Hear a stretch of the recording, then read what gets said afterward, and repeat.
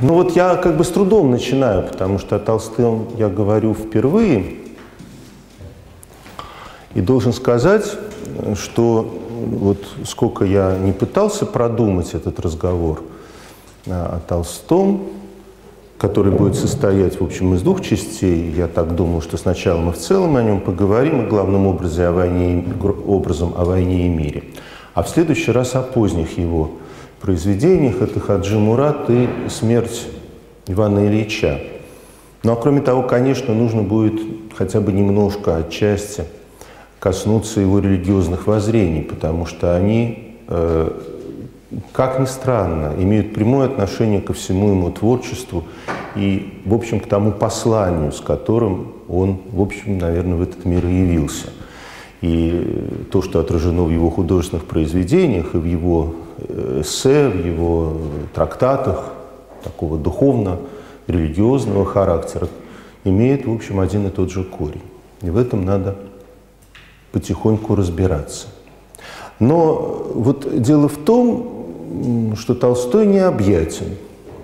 Толстой стихиен, необъятен, в чем-то избыточен, в чем-то настолько естественен и, я бы сказал, пасконен даже, вот как бы совершенно натурален, что вот эта его натуральность, она в том числе доводит его до каких-то фантастически изысканных и извращенных состояний. Вот это совершенно поразительно, то, что, о чем я все время думал, о том, что вот Толстой – откровенный руссоист. Толстой, значит, человек, который постоянно идет к простому и естественному.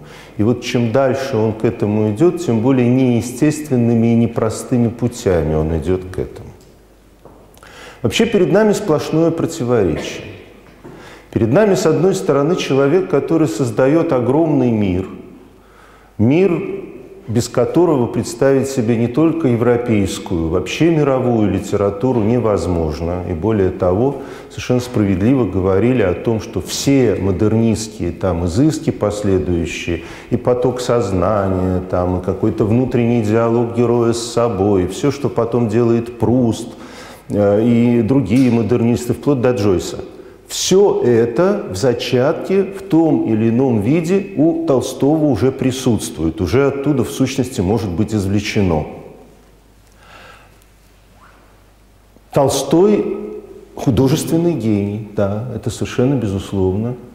И при этом я должен сказать, что перед нами человек, про которого одновременно становится совершенно понятно, что это человек зачастую в своих эстетических представлениях наивный и ограниченный до какой-то предельной степени.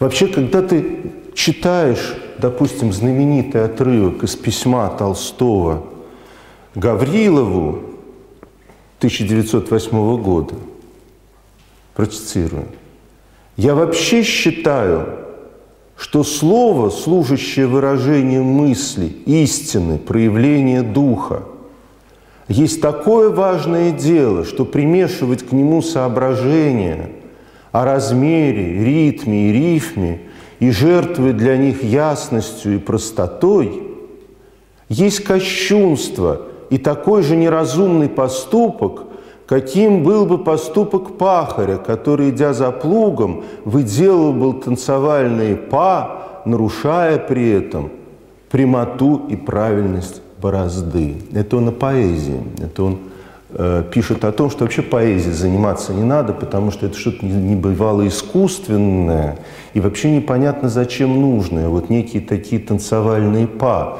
По ходу правильной, прямой и естественной речи, как будто она бывает естественной, правильной и прямой. При этом самое замечательное, что Лев Николаевич Толстой, пытающийся в своих романах, рассказах выражать правильные, прямые и естественные мысли, при этом вы сами прекрасно знаете, какими предложениями зачастую это делает. Предложениями, которые распространяются на половину страницы и включают в себя энное количество причастных оборотов, в которых выплыть зачастую бывает совершенно невозможно. Толстой, который иногда, я бы сказал, сугубо коряв, но это сугубо его корявость есть признак стиля. И он все это делает естественно и прямо, как бы не замечая, насколько криво получается это естественно и прямо. Мы еще вернемся к этому. И из того же ряда целый ряд абсолютно потрясающих проговорок Толстого, касающихся, ну, например, его отношения к Шекспиру. Я процитирую его откровение из статьи о Шекспире. «Помню то удивление, которое я испытал при первом чтении Шекспира. Я ожидал получить большое эстетическое наслаждение, но, прочтя одно за другим считающиеся лучшими его произведения «Короля Лира», «Ромео и Юлию», «Гамлета», «Макбета», я не только не испытал наслаждения, но почувствовал неотвратимое отвращение, скуку и недоумение о том, я ли безумен, находя ничтожными и прямо дурными произведения, которые почитаются верхом совершенства, всем образованным миром, или безумно то значение, которое приписывается этим образованным миром произведениям Шекспира. Недоумение мое усилилось тем, что я всегда живо чувствовал красоты поэзии во всех ее формах. Почему же признание всем миром за гениальные художественные произведения сочинений Шекспира не только не нравились мне, но были мне отвратительны? Долго я не верил себе и в продолжении 50 лет по нескольку раз принимался, проверяя себя, читать Шекспира во всех возможных видах. Ну и дальше он читает и по-русски, и по-английски, и по-немецки. Вот. Ну и вот ничего не получалось. И дальше совершенно замечательно он говорит о том, как обсуждал он эту ситуацию с людьми, которые по всем параметрам принимаются им за людей в эстетическом отношении продвинутых. И вот, значит, он спрашивает себя, как же объяснить это, как объяснить это? Много раз в продолжении моей жизни мне приходилось рассуждать о Шекспире с хвалителями его, не только с людьми малочуткими к поэзии, но и с людьми живо чувствующими поэтические красоты, как Тургенев, Фет и другие. И всякий раз я встречал одно и то же отношение к моему несогласию с восхвалениями Шекспира. Мне не возражали, когда я указывал на недостатки Шекспира, но только соболезновали о моем непонимании и внушали мне необходимость признать необычайное, сверхъестественное величие Шекспира. Это совершенно замечательно, потому что же могут ему, глыбе такой, ответить оппоненты? Они могут ему на самом деле указать только на одно удивительное обстоятельство.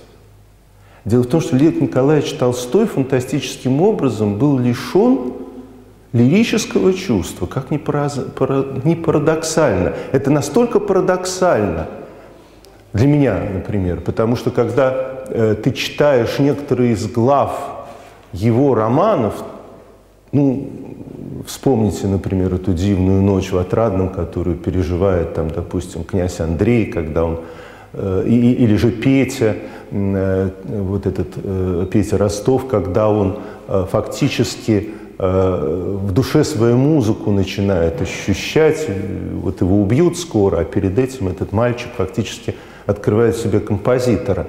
Вот. Это, казалось бы, лиричнейшие, поэтичнейшие совершенно такие отрывки, куски. Ну, и вдруг про поэзию вот то, что я только что сказал. Можно скорректировать. Думаю, что дело не в том, что Лев Николаевич лирику не чувствует. Он как-то ее чувствовал, и вот как-то он, по крайней мере, интуитивно выплывал на это. Но вот чего он точно не чувствует, то вне чего он, очевидно, был, это, опять же, поразительно, но это многое объясняет. И объясняет те противоречия, которые, с одной стороны, он выражает в своей прозе, а с другой стороны, собой выражает, потому что это главное, наверное, противоречие нашего времени, во всяком случае, того времени, которое наступает в середине XIX века. И я скажу так. Дело в том, что Лев Николаевич Толстой, с одной стороны, величайший правдолюбец, это человек, который всей своей душой, всей своей жизнью демонстрирует, ну вот как бы такое вот дерзновение в Боге, как это принято было называть. Он маниакально ищет истину. Но вот самое поразительное и удивительное, что весь его поиск истины, как ни странно, осуществляется вне культурного дискурса. Вне культурного дискурса. И в силу этого он оказывается заложником только одной культурной традиции, а именно руссоистской по большей части. И отрефлектировать свою позицию, как позицию человека вот такой монокультурной традиции, оказывается не в состоянии. И отсюда огромное количество вопросов и проблем, которые возникают внутри его толстовского мира. При всем при том, что он, конечно, подкапывается благодаря вот своему такому мощному, оголтелому, я бы сказал, человеческому таланту и фанатизму даже, потому что вот он действительно фанатически, маниакально хочет, чтобы ему объяснили, как это, зачем это, почему это все так устроено. Вот. Докапывается он действительно до очень серьезных вещей. Ну и давайте попытаемся потихонечку начать распутывать этот клубок. Ну, я, конечно, не буду ничего говорить ни о биографии Толстого, всем она хорошо известна.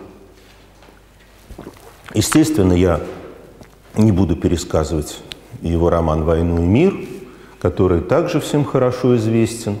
Хотя, надо сказать, настолько огромен и грандиозен, что вот я, когда летом его перечитывал,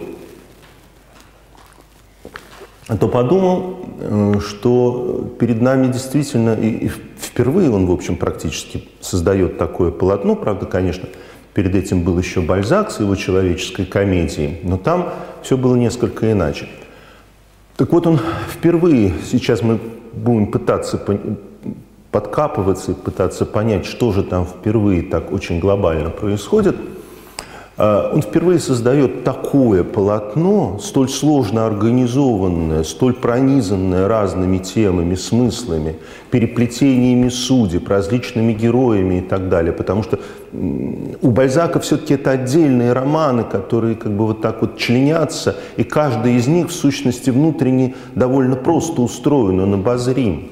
А Толстой-то предлагает нам на самом деле уже не роман практически, не случайно это названо эпопеей, а эпопеей, то есть эпосом, это названо, в общем, совершенно правильно, потому что, как вы помните, эпос дает нам прежде всего некую объективную модель жизни народа, жизни исторического какого-то огромного отрезка. И вот то же самое у Толстого. Перед нами как бы целый восстановленный мир.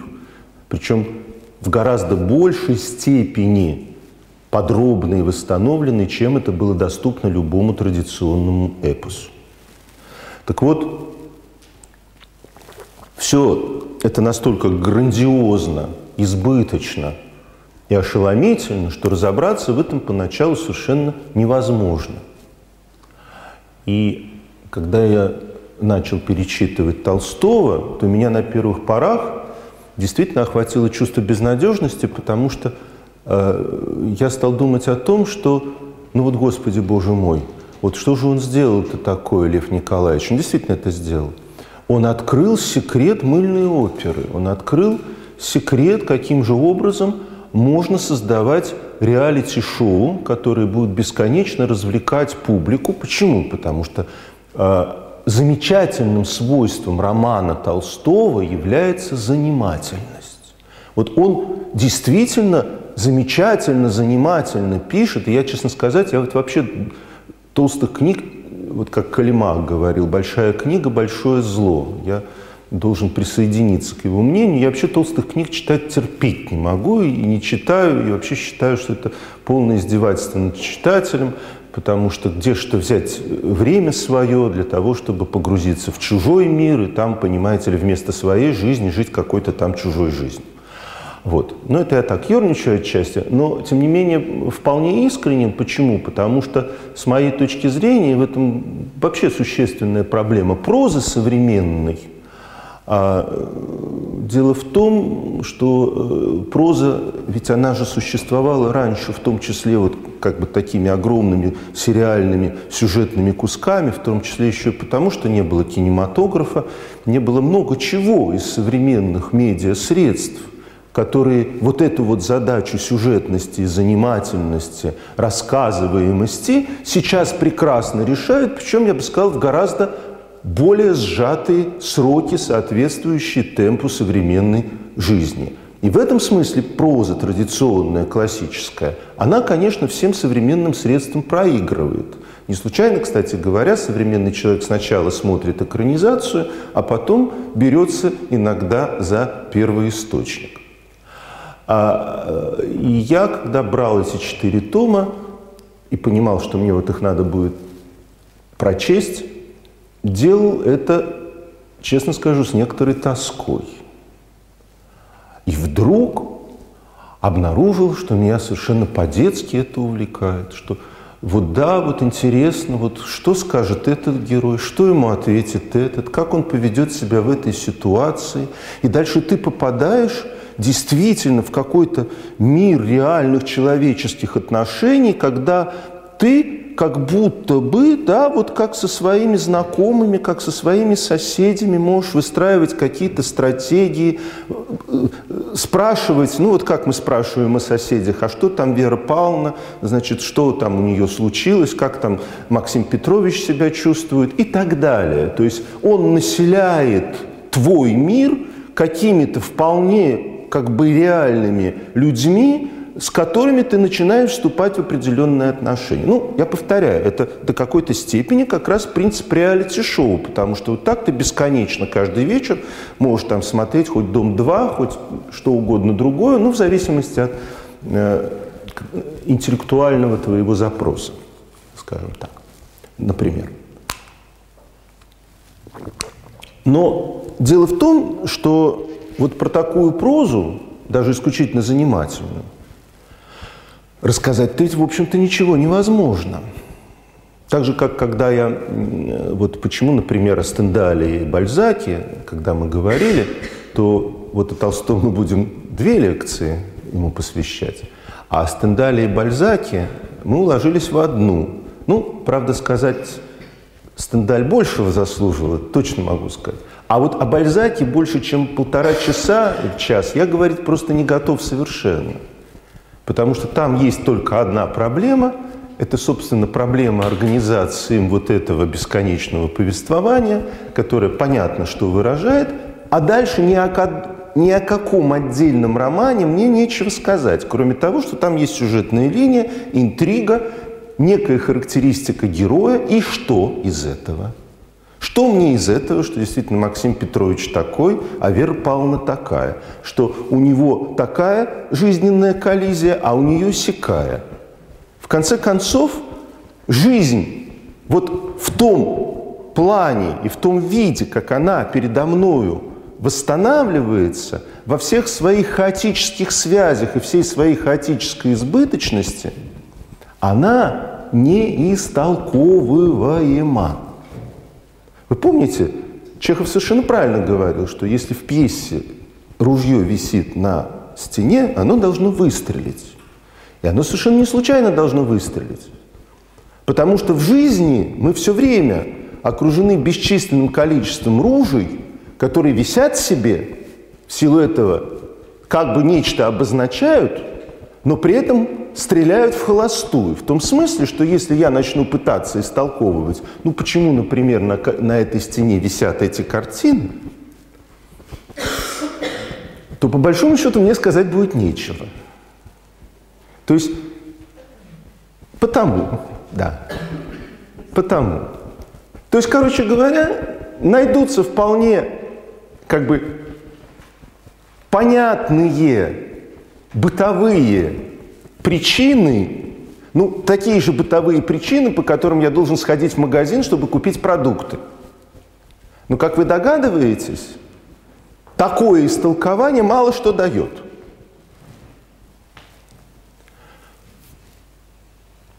А художественное произведение, как я во всяком случае себе его представляю, то есть вообще как вот искусство устроено.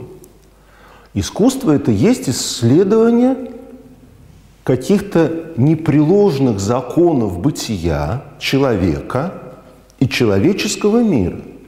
То есть искусство, любое серьезное произведение искусства в конечном счете касается вот этих вот таинственных струн, таинственных пружин, которые мне что-то раскрывают и объясняют во мне самом и в мире, с которым я вступаю в связь, в контакт. С миром других людей, с миром трансцендентного, с Богом в конечном счете. Я могу сразу не произносить эти высокие слова. И как бы большинство произведений искусства, великих произведений искусства, оно, выявляя эти связи, совсем не обязательно напрямую говорит об этих высоких материях. В конечном итоге великое произведение искусства, пейзаж, например, какой-то, или портрет, или лирическое стихотворение, может вообще не произносить этих слов. Ни Бог, ни любовь, ни мораль. Но оно об этом. Так или иначе об этом. И вот когда, читая или же смотря, я чувствую внутри этот позвоночник, этот вот как бы стержень, этот сердечник, да, тогда я все понимаю, тогда мне есть о чем говорить. А если это просто история какой-то семьи или же история какой-то чьей-то любви, любви самой по себе, которая может сложиться так-то, так-то, так-то и так-то в самых разных сочетаниях, то это, друзья мои, по сути дела, гербарий.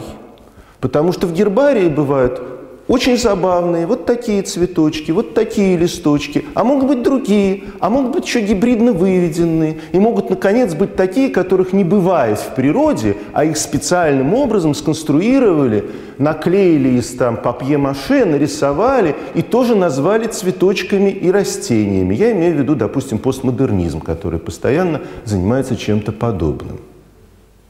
Но, по сути дела, это гербарий. Я как бы не против гербариев на самом деле. Более того, гербарий, как часть, там, я не знаю, некого эстетического дискурса, также может быть включен периферийно, маргинально в систему существования искусства. Беда только вся в том, что мне он по большому счету не интересен. Я могу его учитывать как некое как бы крайнее проявление литературы там, или эстетики. Но дальше-то что? Это я все к тому моему отчаянию перед войной и миром. Потому что я начал читать и подумал, о, да, очень интересно, но что же я об этом могу сказать? Но к концу первого тома так постепенно стало выясняться, что Лев Николаевич проделывает головокружительный, фантастический и невероятный эксперимент. И на самом деле занят все тем же самым, чем и должна заниматься литература. Но делает это абсолютно невероятным, дерзновенным и противоречивым образом. И вот сейчас давайте потихоньку начнем говорить об этом. Значит, прежде всего, что обращает на себя внимание? Ну вот, в общем, то, о чем я уже и сказал, что традиционный роман – это всегда произведение избирательное. Это как бы жизнь. Вот роман повествует, да, о жизни. Он может об этой жизни, вообще говоря, рассказывать все, что угодно. Он может там повествовать о каких-то подвигах невероятных, приключениях и так далее. Ну, так как еще с XII века он это и делает, с рыцарского романа, допустим. Ну, был, конечно, еще эллинистический роман, но все-таки это совсем другая культура, сейчас я не буду об этом говорить. Но вот традиция европейского романа, по крайней мере, себя фиксирует с XII примерно века. Вот как Труверы начинают писать эти свои рыцарские романы, так вот все и пошло.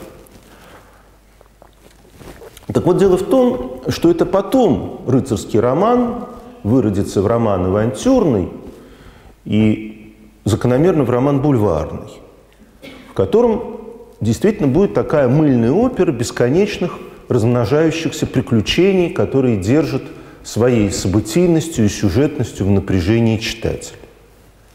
Но изначально рыцарский роман о другом. Рыцарский роман посвящен становлению благородного героя. В рыцарском романе мы все время встречаемся с этой проблематикой. Каким же образом из натурального, естественного человека, вот некого данного юноши, как там Парцефаль, например, возникает благородный рыцарь.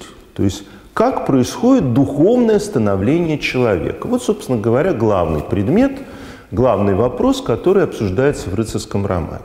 И благодаря этому абсолютно все посторонние вещи, которые бывают в нашей бытовой действительности, в зачет в рыцарском романе не принимаются. Их как бы нет, они убраны. Именно на этом потом будет основана коллизия Дон Кихота, когда Сервантес вдруг задастся смешным вопросом: а как это так на протяжении 404 веков благородные рыцари действуют в безвоздушном пространстве, избавленные от всяких бытовых, огружающих их подвиги обстоятельств?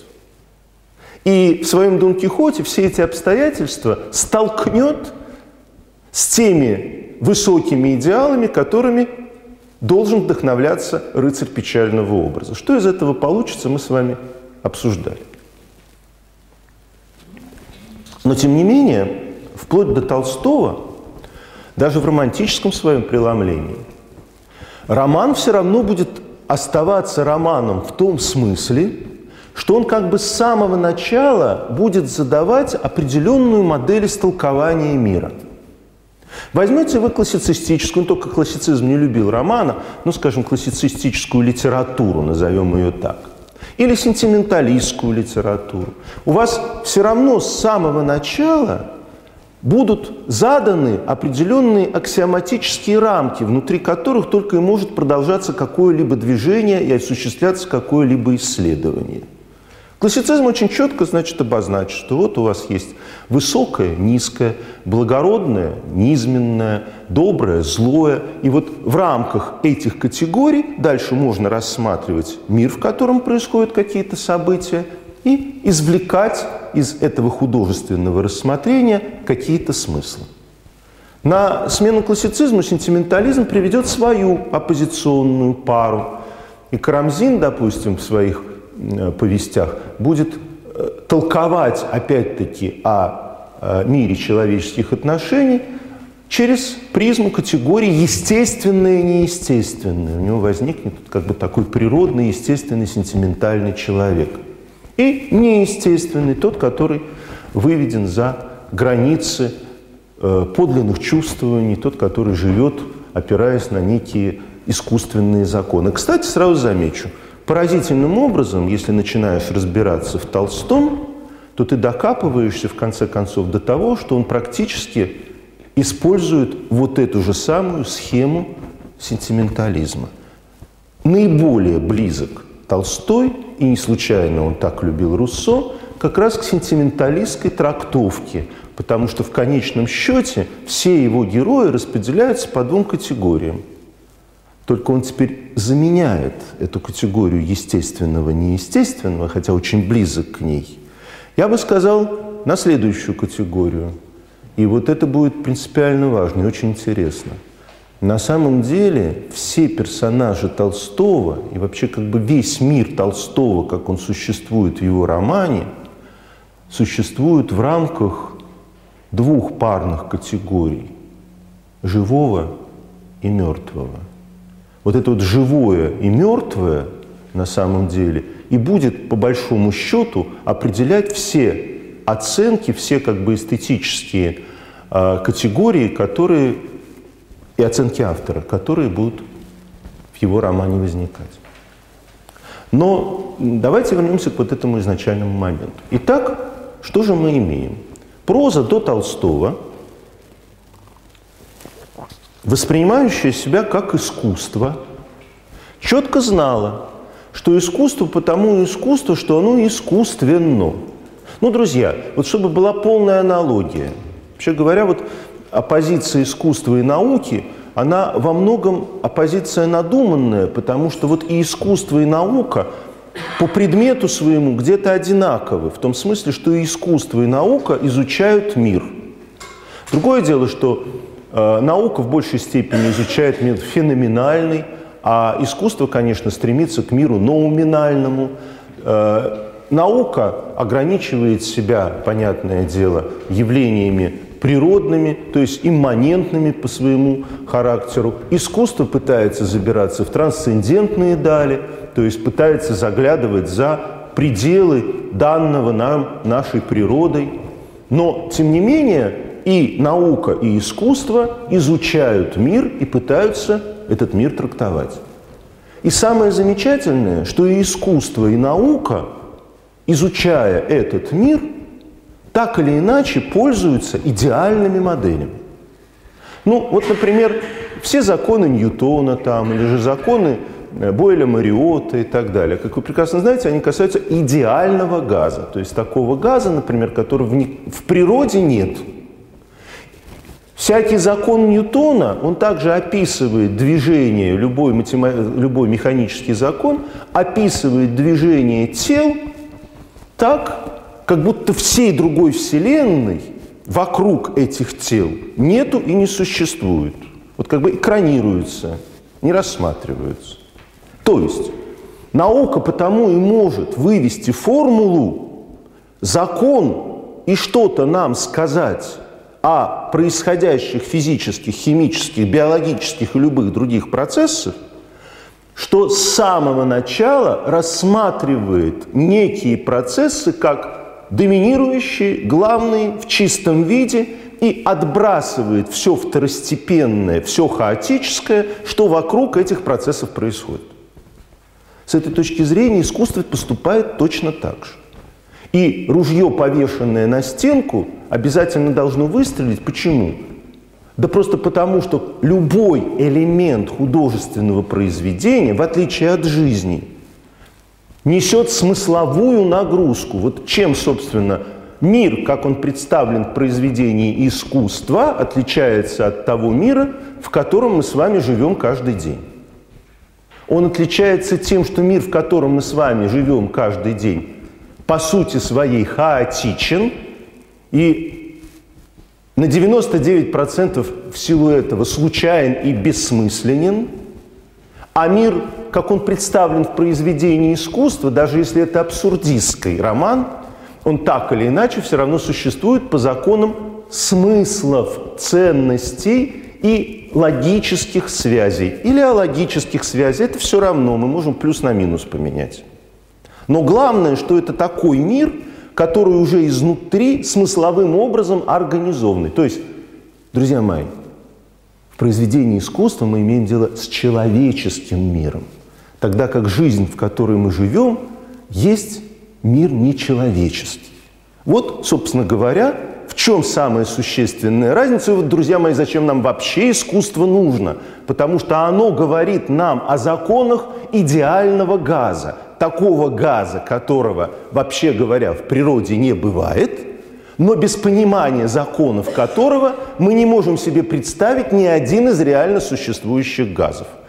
Мир искусства, роман, говорит нам о таких отношениях и таких связях и таких героях, которых не бывает в реальности, но только благодаря тому, что мы в чистом виде можем эти схемы, эти модели отразить и прочитать в романе или же в художественном произведении, мы можем что-то понять в реально существующих людях, которые бегают вокруг нас и в себе самих. Так-то оно так. Но дальше начинается вот какая проблема. Беру я пьесу Корнеля или Рассина, или же какой-нибудь роман, ну, например, Перево, Манон Леско, или же, вообще говоря, любое классическое произведение классицизма или даже сентиментализма. Их читаю, выясняю что-то очень существенное и важное про окружающую меня действительность. Ну, классицизм мне, например, говорит, что надо поступать честно, благородно. И тогда, вот если ты благородный и честный человек, то, в общем, все и в порядке. Вот все в твоей жизни должно складываться, например. И более того, классическое искусство в этих оппозициях высокого-низкого, оно ведь что делало? Оно ведь трактовало человека как носителя определенных качеств. Ну вот благородный, он по природе своей благороден. Правдивый, он по природе своей правдив. И в силу этого благородный не может воровать, а правдивый не может говорить неправду. А вот если кто-то говорит неправду или ворует, или слабость, или трусость проявляет, то это в рамках модели традиционного искусства есть прежде всего его некое внутреннее качество низкости, неправдивости, вороватости и так далее. И все так было, в общем, довольно неплохо, пока к концу XVIII века все те грандиозные исторические события, связанные с революцией французской, с войнами, с полным социальным переворотом. А ведь дело в том, что классицистические модели, вот те модели, которые в нормальном искусстве существовали, они в том числе имели очень серьезные социальные прикрепления. И вот когда вдруг оказалось, что социальное понимание о благородстве как специфичности и выделенности, аристократичности особой, особого качества человека никак не подтверждается, вдруг к концу XVIII века стало выползать не весть что. И стало это выползать, напомню вам, у Руссо, когда вдруг он обнаружил, что человек-то существует не в безвоздушном пространстве каких-то изначальных природных качеств, а любой человек в зависимости от обстоятельств, многочисленных, многослойных, самых разнообразных, вдруг может соврать или даже украсть, и при этом быть благородным человеком. И Руссо о себе это все рассказал, как он исключительно добрый и благородный человек, например, может предавать или красть. И вот что ж тогда случилось? А Лев Николаевич Руссо-то любил, читал постоянно к нему возвращался и все эти уроки перенес в свою прозу. А что же случилось-то? А случилась вот какая штука. Так оказалось, что та хаотическая жизнь, хаотическая, но на самом деле этот хаос распадается на бесчисленное количество обуславливающих нас моментов. И вот оказывается, что невозможно представить себе реального человека, игнорируя всю совокупность этих хаотических зацепочек, которые постоянно нас коррелируют. То есть возникла для Льва Николаевича грандиозная проблема, которая заключалась в следующем. А насколько искусство, которое задает идеальную модель, игнорирующую хаос жизненных обстоятельств, насколько такое искусство, вообще говоря, может нам давать правдивую картину существования человека в этом мире. И он был вынужден признать, что не дает. Более того, это означало следующее, что он, и вот я начинаю здесь подкапываться, точнее не я, об этом замечательно Гинзбург писал, и много кто писал, сейчас мы к этому подойдем. И вот тут-то самое-то удивительное стало происходить. Потому что он, причем сейчас мы вот постараемся это зафиксировать, потому что не он один в этом направлении шел. Ибо, вообще говоря, это был тренд всего реализма. Все реалистическое искусство XIX века, начиная еще с Пушкина, спохватившись, вдруг обнаруживает, что реальный человек, вот как он есть в собственном соку, он не живет в безвоздушном пространстве. Что вот все то, что было признано когда-то хаотическими бытовыми обстоятельствами, оказывается, в сильнейшей степени определяет и детерминирует весь спектр наших поступков, мыслей, дел и слов. В сильнейшей степени оказывается так, что вообще невозможно о человеке ничего конкретного сказать, если ты не учитываешь всю эту бесконечную ауру, физиологическую, социальную, бытовую, многослойную, многоступенчатую. Оказывается так, что бытовой хаотический мир, который всегда традиционное искусство отодвигало как сферу случайного и поэтому не анализируемого, так вот вся эта бытовая аура никуда деться не может, потому что вне нее никакой реальной модели человека не построить. И тогда Лев Николаевич бросается в бой. Лев Николаевич тогда начинает писать роман, который вообще непонятно, как был написан. И для современников был удивителен, потому что в этом романе сконцентрирована абсолютно вот как бы вся жизнь, как вот она есть на наших глазах, сплетенная с массой бытовых, психологических, вот откуда психологизм-то мощный пошел, психологических, бытовых, социальных и прочих обстоятельств. И дальше он начинает, и вот дальше это самое главное. Почему? Потому что, понимаете, какая история? Дело в том, что человек детерминирован обстоятельствами, уже сказали, Пушкин еще находит. Вот он, например, показывает, как благородный человек Онегин, все понимающий, умный, там, дружество испытывающий к тому же самому Ленскому, жалеющий его и так далее, в силу социальных обстоятельств выходит на дуэль, стреляет и убивает своего друга.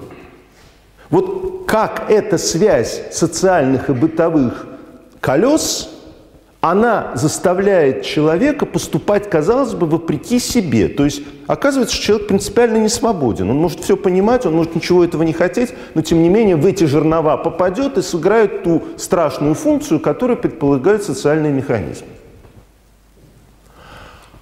Далее, скажем, у того же самого Бальзака. У того же самого Бальзака выяснилось, что человек в огромной степени просто детерминирован той аурой вещей, которые его окружают.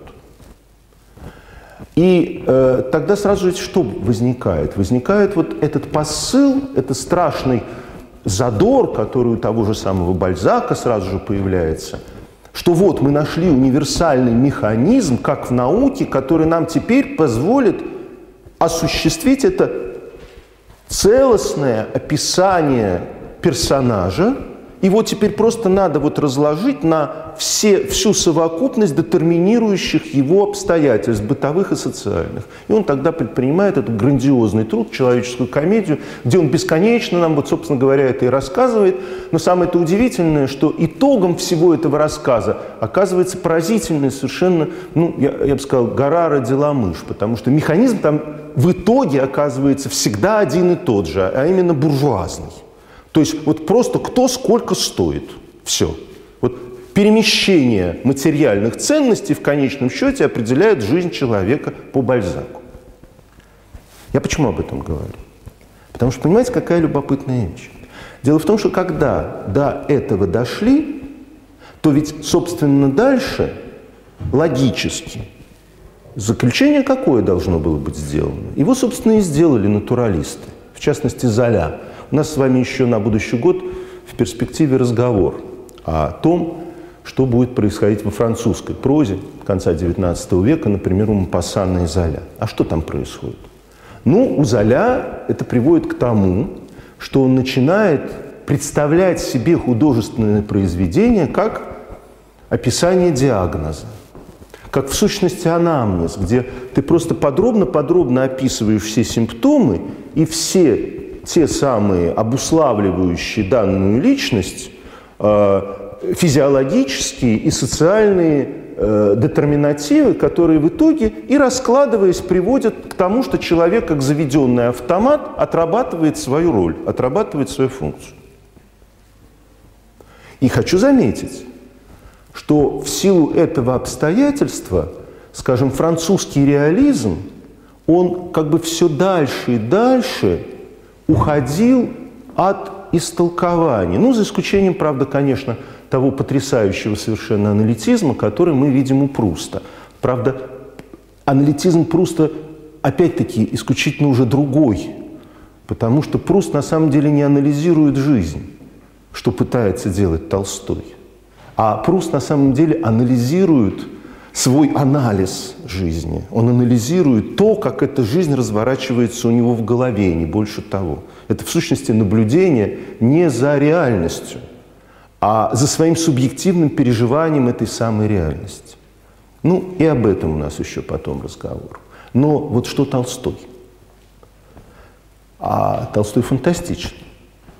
Потому что когда он раскрутил эту хаотическую жизнь, когда он ее впустил в свой роман и показал, как там каждая деталька, работая, к чему приводит, ну, пример.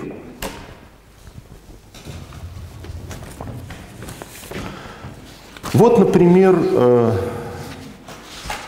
этот самый неисчерпаемый кладезь психологических наблюдений. Пьер Безухов в первом томе, после первой встречи с князем Андреем, его другом, дает ему обещание не ездить к Анатолию Куракину. Они расстаются, и в тот же момент Пьер думает: «Хорошо бы было поехать к Куракину», – подумал он. Но тотчас же он вспомнил данное князю Андрею честное слово не бывать у Куракина. Но тотчас же, как это бывает с людьми, называемыми бесхарактерными, ему так страстно захотелось еще раз испытать эту столь знакомую ему беспутную жизнь, что он решился ехать. И тотчас же ему пришла в голову мысль, что данное слово ничего не значит, потому что еще прежде, чем князю Андрею, он дал также князю Анатолию слово быть у него. Наконец он подумал, что все эти честные слова, такие условные вещи, не имеющие никакого определенного смысла, особенно ежели сообразить, что, быть может, завтра же или он умрет, или случится с ним что-нибудь такое необыкновенное, что не будет уже ни честного, ни бесчестного, такого рода рассуждения, уничтожая все его решения и предположения, часто приходили Пьеру. Он поехал к Куракину.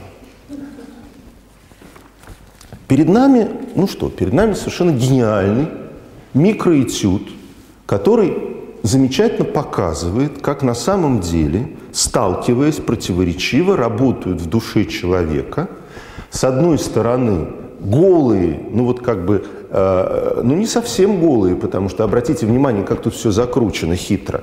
Он ведь потому хочет ехать к Куракину, что он только что обусловил себя невозможностью ехать к Куракину. А как свободолюбивая личность, которая не может примириться с тем, что она чем-то обусловлена, он начинает желать ехать к Куракину. При этом замечательно, что на самом деле с другой стороны эта же самая свободная личность, которая борется против обусловленности, обусловлена привычкой ездить к Куракину и проводить там определенное время. Дальше на это начинает накладываться вся машинерия логических объяснений, которые в любой момент приходят нам на помощь и начинают свою подрывную работу. Потому что, понятно, что во всех смыслах он здесь перед собой лжет. Потому что, значит, если уж ты дал слово, если уж формально говорить, если ты дал слово Куракину, не давай снова слово князю Андрею, что ты к нему не поедешь. И скажи: не могу дать слово, потому что уже дал слово. Но если ты дал слово, ты тоже не просто так его дал. А ты его дал на самом деле в тот момент, когда давал, по очень простой причине. Потому что когда ты давал это слово, ты понимал, что слово, данное князю Андрею, это совсем не то слово, которое дано Анатолию Куракину. Ибо Анатолий Куракин – это просто такой светский приятель, которому на самом деле совершенно плевать на Пьера и совершенно плевать, поедет он к нему или не поедет. А князь Андрей – это близкий друг, которому на Пьера не наплевать, ну и так далее, и так далее, и так далее. Посмотрите, что вытворяет Толстой. Он завязывает на мелкое вот это детерминирующее поведение князя Андрея обстоятельства такую безумную, вот целый клубок различных детерминирующих, обуславливающих этот микропоступок обстоятельств, что мы просто задыхаемся, потому что мы вдруг понимаем, как работают в человеке противоречивые механизмы, постоянно приводящие его к поступкам, которые он совершает как бы вопреки себе. Я должен сказать, что в этом смысле я не знаю, чем занимается психология, потому что на самом деле вот вам есть «Война и мир», и психолог любой должен просто читать «Войну и мир» и комментировать ее, и там практически все абсолютно механизмы внутренних человеческих мотивов описываются совершенно гениально. Причем во всех смыслах. Так вот, хочу обратить ваше внимание. Что же происходит в «Войне и мире», и чем этот роман так грандиозно отличается от Бальзака, от Мопассана, от Золя, даже в некотором смысле от Флабера. Правда, Флабер находит как раз другой принцип. И подозреваю, почему Толстому приходится находить этот принцип. Я уже сказал, потому что он не лиричен. Так вот, сейчас поясню, что я имею в виду. Что же в нем абсолютно фантастично и противоречиво? Вот, казалось бы, ты начинаешь описывать жизнь как действительно бесконечный конгломерат хаотических событий и бесконечное количество детерминирующих обстоятельств, которые оказывают влияние на твоего героя. Ну и прекрасно. И таким образом ты можешь исчерпывать, бери просто как натуралист и фиксируй. И в сущности реалисты-то так и понимают свою задачу. Мы натуралисты, мы исследуем человека, мы фиксируем всю совокупность обстоятельств, в которых он пребывает и живет.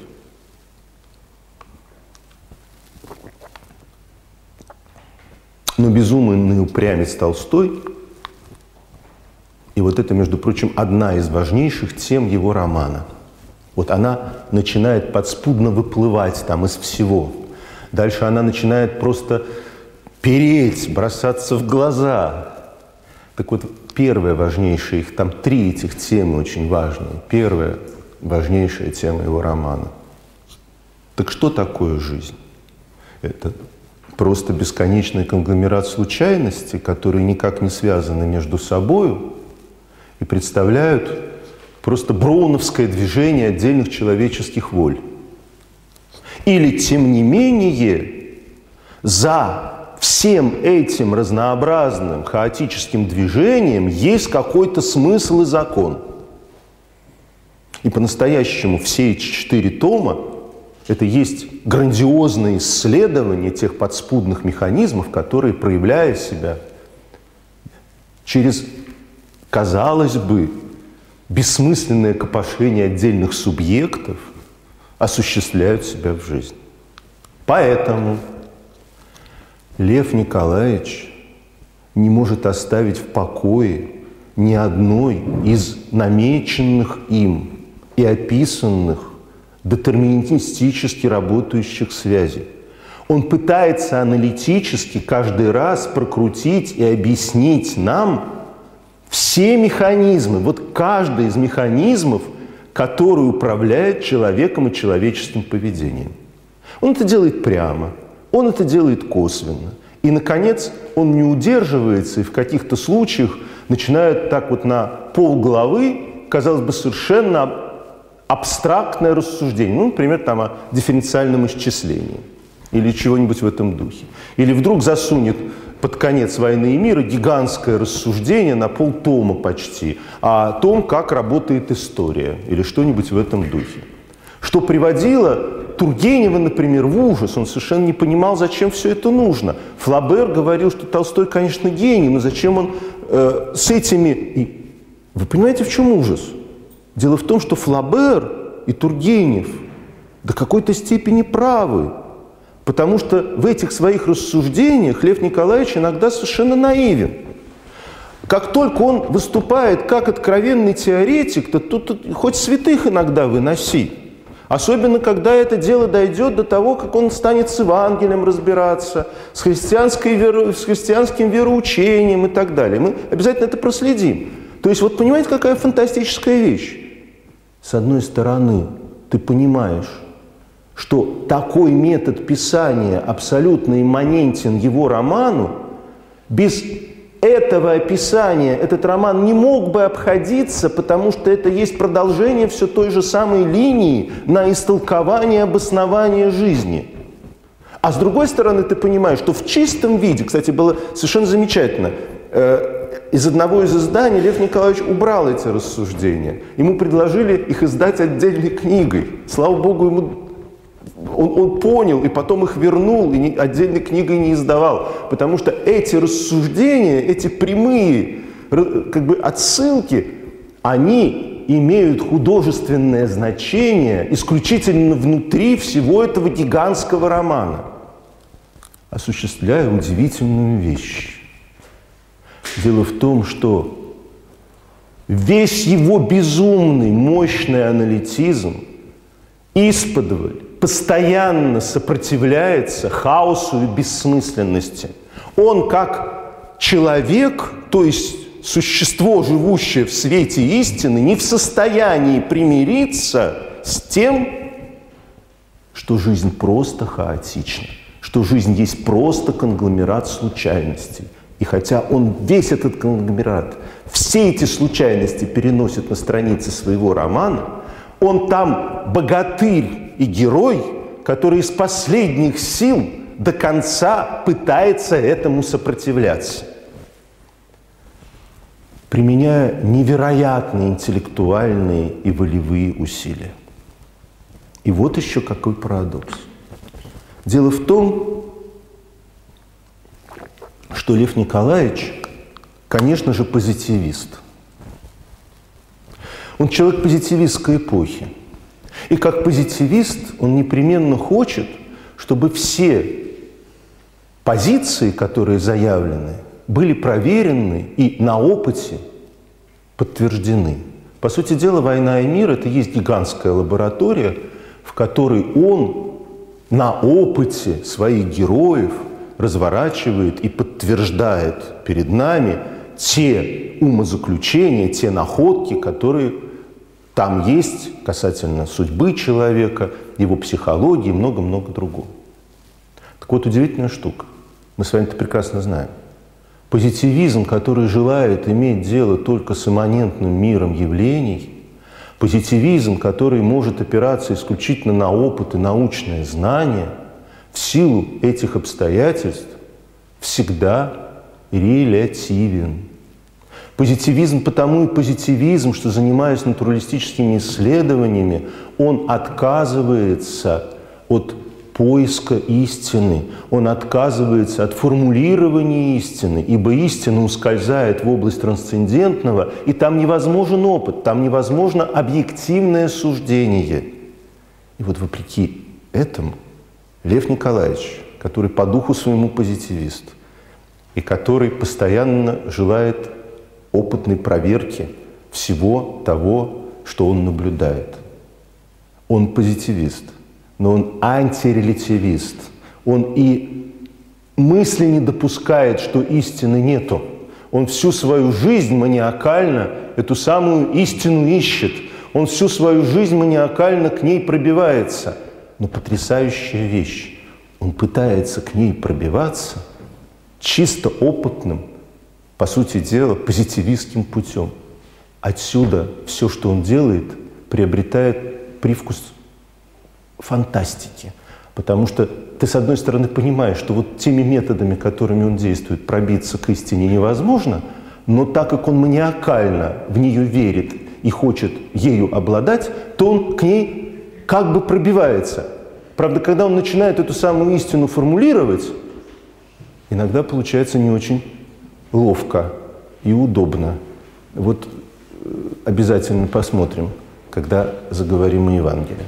Вот давайте снова приглядимся к этому его методу,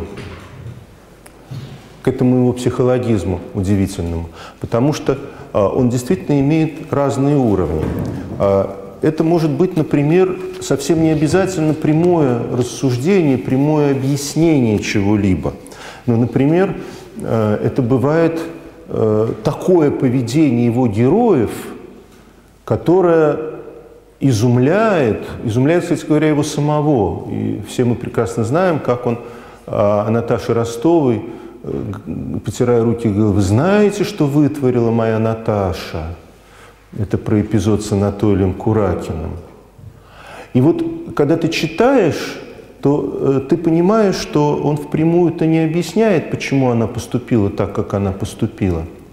Но вся аура описания, вот все, как организовано, течение, струение этого рассказа, этих сцен, сменяющих одна другую, этих скрупулезных подробных описаний состояния героини. А вот смотрите, как это гениально совершенно организовано. Вот она описываются томительные дни ожидания. Ну, напомню вам, старик Балконский, который против брака с этими ничтожными Ростовыми, он берет с сына обязательство, что тот женится не раньше, чем через год, и вот они не должны видеться этот год, и оказывается, что это эксперимент, который поставлен над существом, не в состоянии выдержать этого эксперимента. Не потому, что она неверна, не потому, что она там еще какая-то, а просто потому, что по всем абсолютно параметрам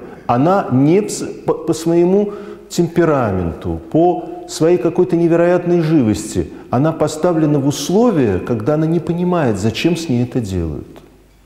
Ибо она существо, полностью раскрывающееся, вот это самый живой из персонажей Толстого, это как бы самый естественный человек Толстого, и вот теперь этого самого естественного человека как бы посадили в клетку. Вот как описывает он томительные дни Наташиного ожидания. Боже мой, все одно и то же. Ах, куда бы мне деваться? Что бы мне с собой сделать?» И она, быстро застучав ногами, побежала по лестнице к Фогелю, который с женой жил в верхнем этаже. У Фогеля сидели две гувернантки, на столе стояли тарелки с изюмом, грецкими и миндальными орехами. Гувернантки разговаривали о том, где дешевле жить, в Москве или в Одессе. Наташа присела, послушала их разговор с серьезным задумчивым лицом и встала. «Остров Мадагаскар», – проговорила она. «Мадагаскар», – повторила она отчетливо каждый слог. И, не отвечая на вопросы мадам Штос о том, что она говорит, вышла из комнаты. Петя, брат ее, был тоже наверху.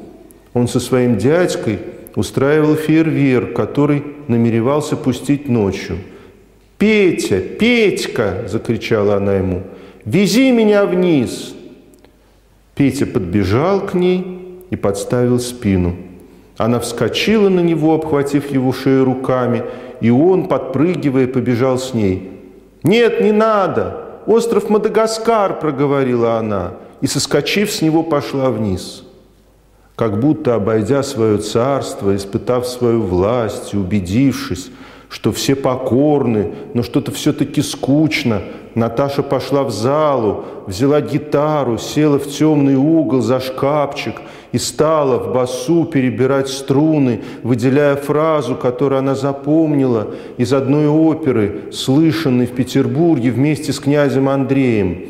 Для посторонних слушателей у ней на гитаре выходило что-то, не имевшее никакого смысла, но в ее воображении из этих звуков воскресал целый ряд воспоминаний. Она сидела за шкафчиком, устремив глаза на полосу света, падавшую из буфетной двери, слушала себя и вспоминала.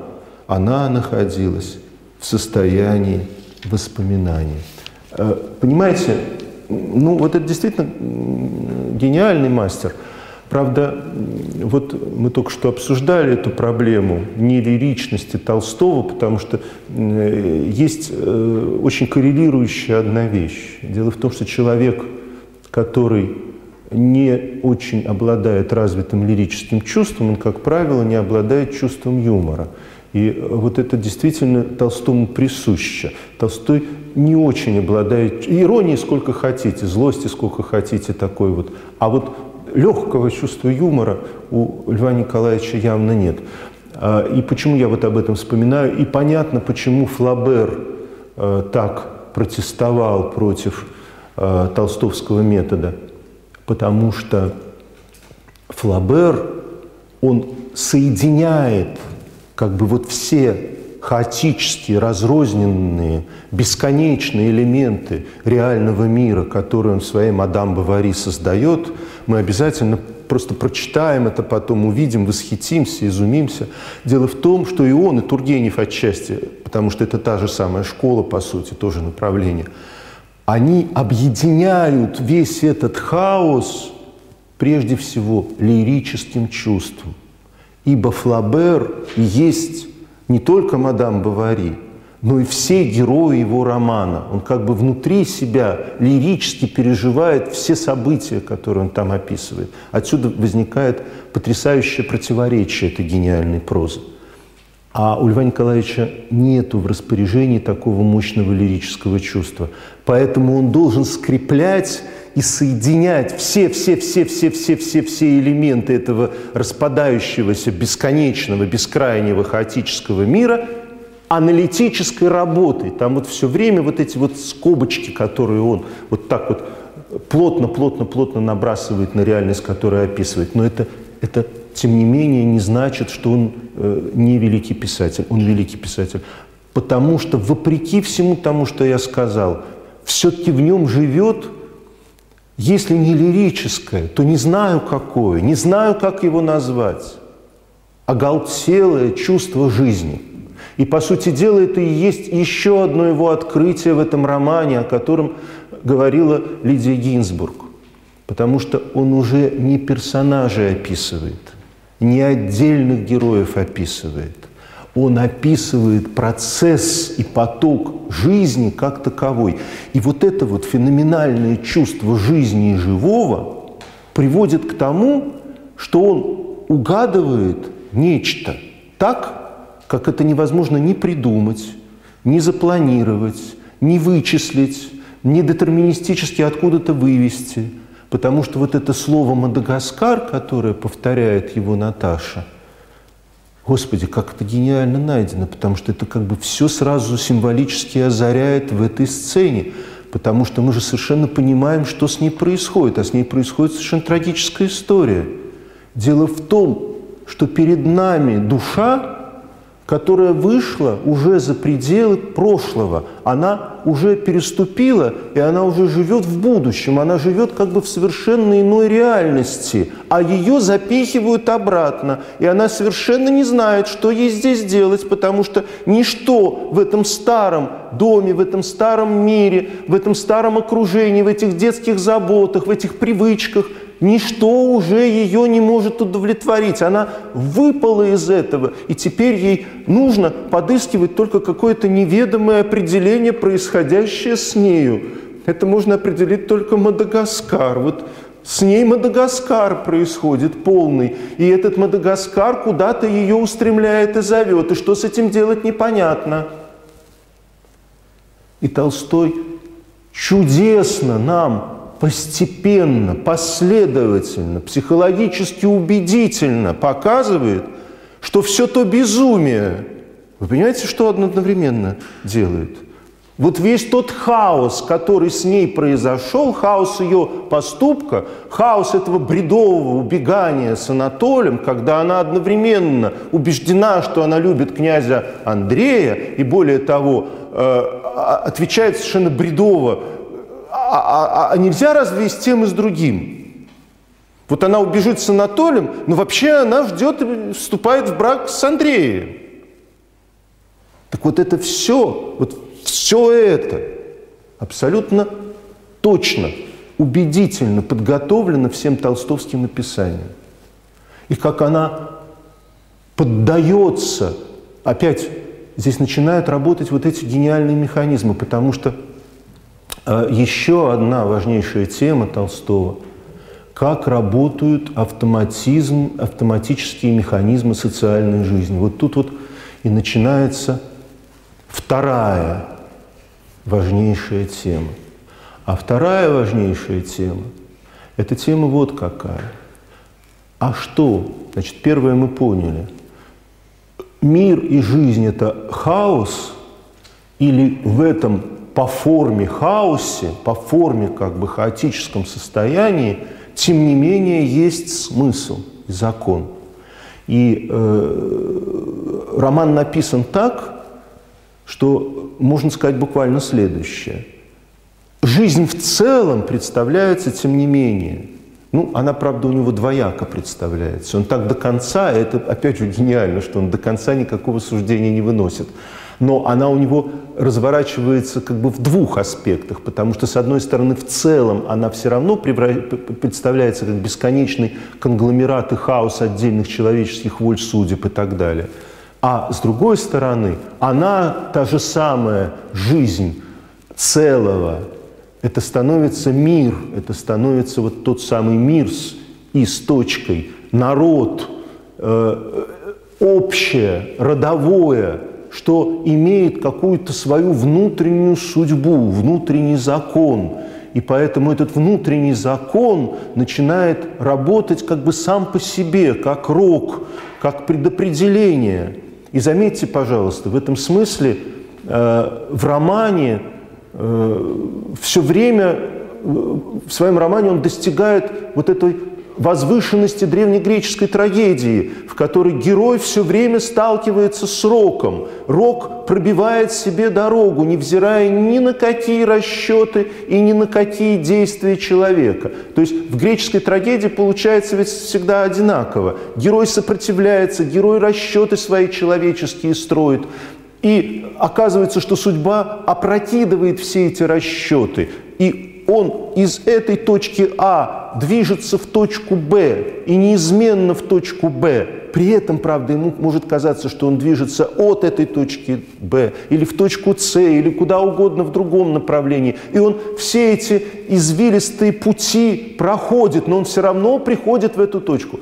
И в этом смысле как бы роду Ростовых, например, и Болконских рок судил соединиться.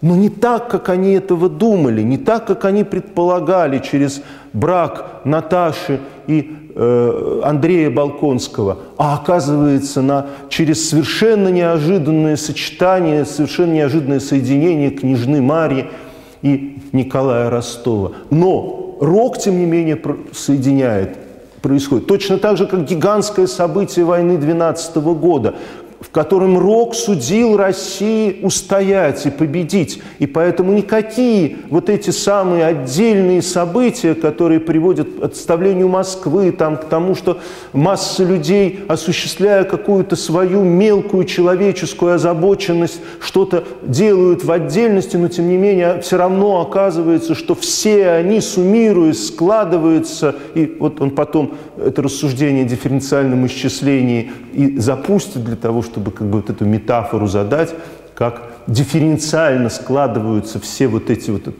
точнее, скорее, интегрально складываются все эти отдельные человеческие воли в осуществление некого как бы предвечного назначения и замысла.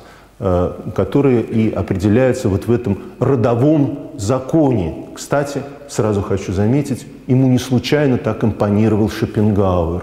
Шопенгауэр, который как раз в это время и развивает свою философию, и не случайно вместе с Фетом он зачитывается этой книгой «Мир как воля и представление», вот эта вот идея родовой воли, которая и есть как бы некий такой подспудный биологический закон, он фактически и осуществляет в своей «Войне и мире».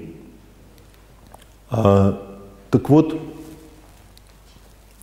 да, значит, вот с одной стороны рок, с другой стороны как бы хаос, но это про жизнь в целом. А вот что касается каждого кусочка этой жизни, каждого микрособытия, то оно обязательно должно и может быть истолковано. И вот он-то, собственно, всем этим и занимается. Так вот, что его тут вот?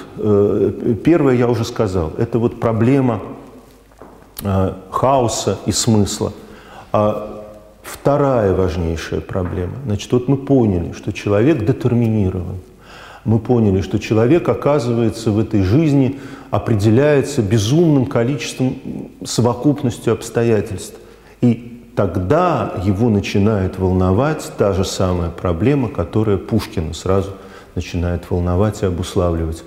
Так что, есть ли у нас какой-то потенциал, вот какая-то возможность выхода за пределы детерминирующих наши обстоятельств? То есть вообще человек свободен ли? Может ли человек каким-то образом поступать по-своему? А это очень серьезно, потому что это значит, что мы тогда в этом смысле несем ответственность, мы в этом смысле являемся существами виноватыми, и мы в этом же смысле являемся существами, живущими в соответствии со свободой воли. И вот это вот принципиально и исключительно важно. И вот это исследование его приведет к формулированию как раз той оппозиции, которую я уже называл. Потому что окажется так, что в первом приближении выясняется, что человек почти до конца, в совершенно невероятных обстоятельствах, тем не менее продолжает воспроизводить социальные и физиологические стереотипы. С этим постоянно сталкиваются герои Толстого. Причем гениальность этого романа в том еще заключается, что Толстой как бы нам позволяет смотреть на обстоятельства бытовые, жизненные, глазами своих героев, интеллектуальных героев, таких как, например, Пьер Безухов или князь Андрей. И вот князь Андрей, который вот приезжает, да, на батарею Тушина, он попадает в этот отряд Багратиона, который должен прикрывать отступление русских войск. И он прекрасно понимает, и все солдаты здесь понимают, что на следующий день будет сражение с многократно превосходящими их силами французов, и едва ли половина из них останется живыми. Вот как бы то смысловое обстоятельство, которое нависает над всеми этими людьми.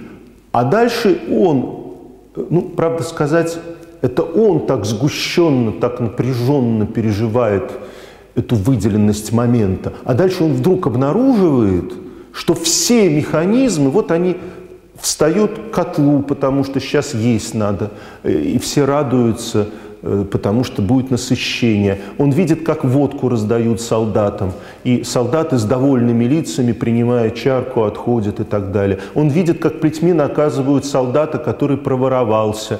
И все это происходит вот буднично, механически, так, как всегда. И поразительная штука. Перед лицом, казалось бы, небытия и гибели, жизнь во всех своих аспектах продолжает осуществляться, как всегда. И более того, выясняется, что социальные скрепы, в которых заключен человек, вот эти вот социальные обстоятельства, они настолько мощно детерминируют его, что вырваться некуда, дергнуться невозможно. Ну, вот я уже так пропускаю, потому что все, конечно, невозможно, но вот это детерминирование социальными обстоятельствами на всех уровнях прослеживается в этом романе. От смешных, ну, например, значит, в Лысые горы приехал князь Василий со своим сыном Анатолием Куракиным, которому богатую невесту приискивают. И все женское маленькое общество, которое вот здесь вот за столом собирается, оно сразу приободрилось. При этом, поскольку Толстой терпеть не может двух персонажей, вот его трех ненавистные ему персонажи. Это светские дамы, кокетничающие, это придворные с искательством, это так называемые великие люди, вроде Наполеона. И вот тут уж он свою иронию на полных парах держит. «Маленькая княгиня, — пишет он, — как старая полковая лошадь, услыхав звук трубы, бессознательно и забывая свое положение, я напомню, что она беременна, готовилась к привычному галопу кокетства, без всякой задней мысли или борьбы, с наивным легкомысленным весельем». Ну, вот должен заметить, что иногда Лев Николаевич работает в духе Ларош-Фуко, потому что вот его такие максимы, инвективы доведены до отточенности анекдота. Далее, он наблюдает, как вот эти механизмы автоматизма, они заставляют человека, например, лгать. Я не буду читать этот кусок, я прочитаю лучше другой, еще более важный и страшный кусок. Но вот это тоже страшно интересно. Как Николай Ростов, про которого он пишет, что Ростов был честный молодой человек, он начинает рассказывать о своем первом боевом опыте. Первый его боевой опыт, как вы прекрасно помните, заключался в том, что он швырнул, вместо того, чтобы выстрелить из пистолета, он швырнул пистолетом в приближающегося француза, потому что он был контужен, потому что он вообще не понимал, что происходит, он совершенно растерялся и так далее. И вот ему теперь нужно рассказать другим, как это на войне бывает.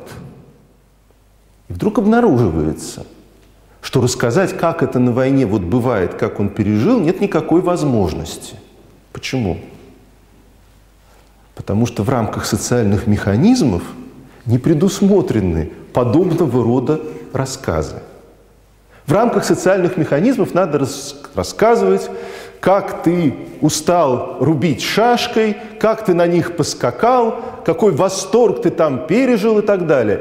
И Николай Ростов, который сначала начинает пытаться рассказывать то, что было, вдруг незаметно сам для себя переходит на стереотипы вот этого рассказа бывалого вояки, и все укладывается вот тютелька в тютельку. И самое поразительное следующее, что если бы он даже мог, он не может, потому что для этого просто нужно великим писателем быть, чтобы вырваться из стереотипа, но даже если бы он мог осуществить это и рассказать, как оно было на самом деле, то ему никто бы не поверил. Потому что и у слушателей в голове тот же самый автоматический стереотип восприятия и раскладки. Ну, вот я в этом отношении сразу вспоминаю, что недавно вышла книга Некрасова. Он долгие годы работал в Эрмитаже. Это книга о войне отечественной, которая написана как раз вопреки вот этому стереотипу Николая Ростова, где он нам описывает не подвиги, не героизм, а он описывает оборотную, бытовую и социальную, и страшную сторону всяких социальных и бытовых дел, к которым в том числе относится и война. И вот оказывается, что эта книга, при всей своей исключительной правдивости, и при всем при том, что там, я бы сказал, никакого вот криминала с точки зрения, у нас же сейчас вот, да, даже закон такой собираются принять, запрещающий очернять, там, например, подвиги советского солдата в Великой Отечественной войне. Так вот, с этой точки зрения книга Некрасова, она не укладывается в социальный стереотип никак. Вот этот социальный стереотип, как оказывается, делает возможными самые невозможные вещи. И кульминацией, и полным потрясением и Пьера, и Толстого, и читателей становится, конечно, сцена расстрела. Я имею в виду ту знаменитую сцену, когда Пьера ведут на расстрел.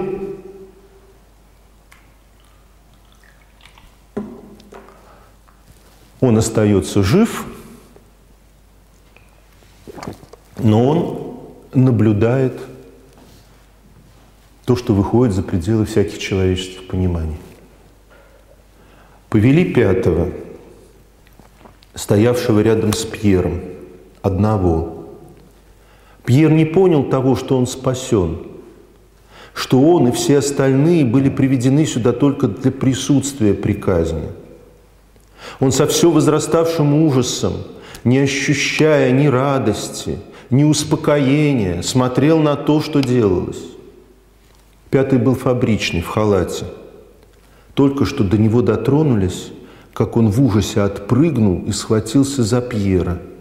Пьер вздрогнул и оторвался от него. Фабричный не мог идти.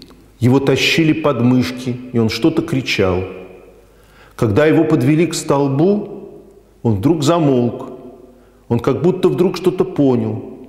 То ли он понял, что напрасно кричать, или то, что невозможно, чтобы люди убили его. Но он стал у столба, ожидая повязки вместе с другими, и как подстреленный зверь, оглядываясь вокруг себя блестящими глазами. Пьер уже не мог взять на себя отвернуться и закрыть глаза. Любопытство и волнение его и всей толпы при этом пятом убийстве дошло до высшей степени. Так же, как и другие, этот пятый казался спокоен. Он запахивал халат и почесывал одной босой ногой, а другую. Когда ему стали завязывать глаза, он поправил сам узел на затылке, который резал ему. Потом, когда прислонили его к окровавленному столбу, он завалился назад. И, так как ему в этом положении было неловко, он поправился и, ровно поставив ноги, спокойно прислонился. Пьер не сводил с него глаз, не упускал ни малейшего движения. Должно быть, послышалась команда. Должно быть, после команды раздались выстрелы 8 ружей. Но Пьер, сколько он ни старался вспомнить потом, не слыхал ни малейшего звука от выстрелов. Он видел только, как почему-то вдруг опустился на веревках фабричный, как показалось, кровь в 2 местах, и как самые веревки от тяжести повисшего тела распустились, и фабричный, неестественно опустив голову и подвернув ногу, сел. Пьер подбежал к столбу. Никто не удерживал его. Вокруг фабричного что-то делали испуганные бледные люди. У одного старого усатого француза тряслась нижняя челюсть, когда он отвязывал веревки. Тело спустилось. Солдаты неловко и торопливо потащили его за столб и стали сталкивать в яму. Все, очевидно, несомненно, знали, что они были преступники, которым надо было скорее скрыть следы своего преступления. Пьер заглянул в яму и увидел, что фабричный лежал там коленками кверху, близко к голове, одно плечо выше другого. Это плечо судорожно и равномерно опускалось и поднималось. Но уже лопатины земли сыпались на все тело. Один из солдат сердито, злобно и болезненно крикнул на Пьера, чтобы он вернулся. Но Пьер не понял его и стоял у столба, и никто не отгонял его. Когда уже яма была вся засыпана, послышалась команда. Пьера отвели на его место, и французские войска, стоявшие фронтами по обеим сторонам столба, сделали полуоборот и стали проходить мерным шагом мимо столба. 24 человека, стрелков с разряженными ружьями, стоявшие в середине круга, примыкали бегом к своим местам, в то время как роты проходили мимо них. Пьер смотрел теперь бессмысленными глазами на этих стрелков, которые попарно выбегали из круга. Все, кроме одного, присоединились к ротам. Молодой солдат с мертвенно-бледным лицом, в кивере, свалившимся назад, спустив ружье, все еще стоял против ямы, на том месте, с которого он стрелял. Он как пьяный шатался, делая то вперед, то назад несколько шагов, чтобы поддержать свое падающее тело. Старый солдат, унтер-офицер, выбежал из рядов и схватил за плечи молодого солдата, втащил его в роту. Толпа русских и французов стала расходиться.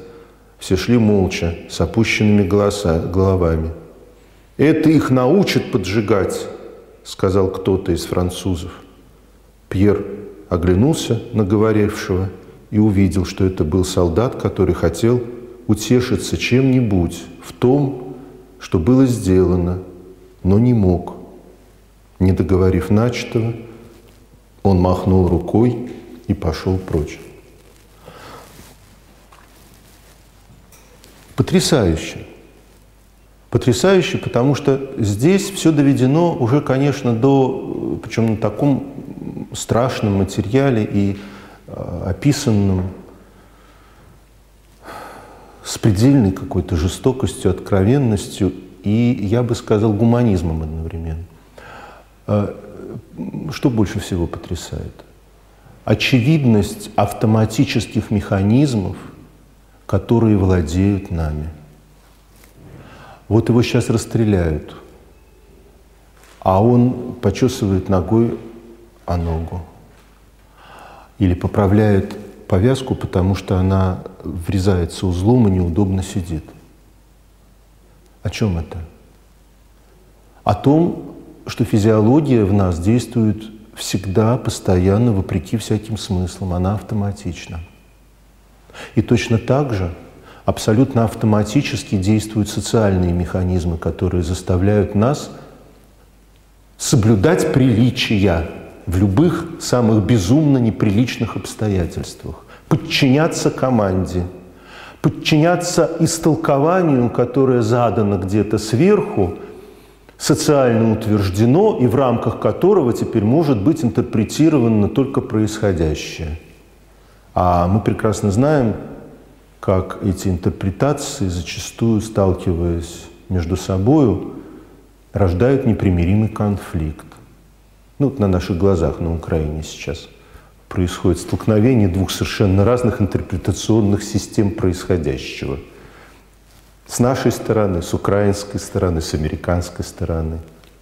И из механизма этих социальных интерпретаций, потому что они жестко заданы и с той, и с другой стороны, исторически, контекстно, культурно заданы, не выбраться. Потому что это автоматизм той самой социальной жизни, в которую мы все погружены. И вот постоянно Толстой нас возвращает к этому. Это и есть, собственно, реализм. Это и есть самое главное. Есть абсолютная детерминация человека физиологией и социумом. И эти детерминации, что самое важное, что самое жестокое и страшное, они существуют автоматически для того, чтобы им действовать не нужно никакого усилия. Вот как говорил Козьма Прутков, и как это страшно накладывается на то, что мы только что прошли, прочитали у Толстого, да? «Сладко чесать, где чешется», да? Мы не можем не почесаться, если у нас чешется, невзирая на то, что через 3 секунды нас убьют. Мы не можем, как Николай Ростов, плюнув на все, совершенно свободно взять и вне существующего контекста интерпретации изложить наш опыт таким, какой он есть на самом деле. Потому что поди еще разберись, каким он есть на самом деле. Он все равно будет пропущен через какие-то системы интерпретации. А системы эти социальные. И вот тогда мы приходим к важнейшему вопросу. А как же? А бывает ли так, что мы от этого автоматизма свободны? Потому что если этот автоматизм тотален, то нет у нас. Нету. Потому что, да, тогда, может быть, жизнь даже и не хаотична, а представляет из себя некий абсолютный в своем совершенстве рок, который действует сам по себе. И мы все куклы тогда. А тогда и романов писать нечего. Тогда вообще нечего. Тогда все. Вся человеческая история тогда закончилась. Потому что мы обнаружили, что мы просто марионетки. И смысла нет. И вот я скажу, вторая великая тема Льва Николаевича – это как раз тема, касающаяся этого. Потому-то, друзья мои, война и мир.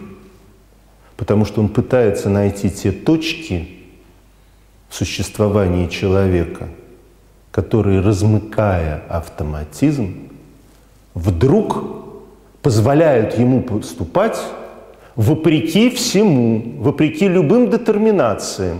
Точнее, скажем так, в этих точках просыпается вот та самая, как ему кажется, родовая воля, которая вдруг призывает человека к смысловой необходимости.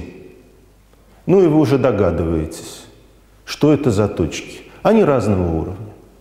Одна такая точка, например, замечательно проявляется, причем тут, как всегда, у Толстого все многослойно, ну вот с тем же самым Николаем Ростовым, который дает своему батюшке обещание быть очень аккуратным в денежных вопросах, потому что он только что с ним поговорил и объяснил, что семья на грани разорения находится. И через полчаса после этого садится с Долоховым играть. Кстати говоря, да, он проигрывает 40 тысяч. Кстати говоря, описание того, как он проигрывает 40 тысяч, это описание еще одного автоматического механизма, который, например, заключается в том, что Николай Ростов, с одной стороны, понимает, что с ним как будто бы ведут какую-то не очень честную игру, тем более, что ему все время вспоминается странный разговор с Долоховым, который объяснял, что только дураки играют вот как бы просто так.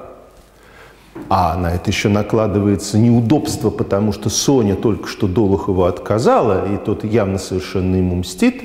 А на это еще накладываются остатки восхищения и влюбленности в Долохова, как вот в такого вояку-рубаку, бритера и все прочее. А на это еще накладывается чисто физиологический гипноз, который испытывает Николай Ростов, видя эти красные понтирующие руки Долохова.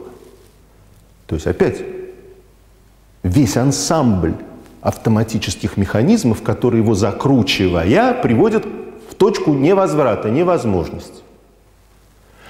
Но дальше совсем потрясающе. Николай Ростов после этого проигрыша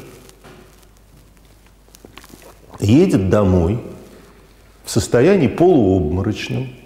И, казалось бы, вот вам, пожалуйста, человек абсолютно детерминирован всем, ужасом того положения социального, ужасом того, что он обманул отца, ужасом предстоящего разговора с родными, полной невозможностью отдать эту немыслимую сумму и вообще просто вот из-за него конечный крах семьи. И дальше в доме своем он садится слушать пение Наташи. И вдруг в этом пределе отчаяния, слушая пение Наташи, он ощущает и непосредственно видит и чувствует, что это настоящее. Вот этот голос, это пение, это душа, которая выражает себя в звуке, это настоящее. А все, что там долги, кто что скажет, гипноз и даже предстоящий разговор, и вообще все это так. А вот это настоящее. То есть, оказывается, что в жизни человека есть точки, в которых просыпается чувство главного и настоящего. И вот это чувство главного и настоящего размыкает детерминацию и социальную, и физиологическую, и бытовую. Точно такой же точкой переживания настоящего, по большому счету, аккумулируя все, становится 12-й год.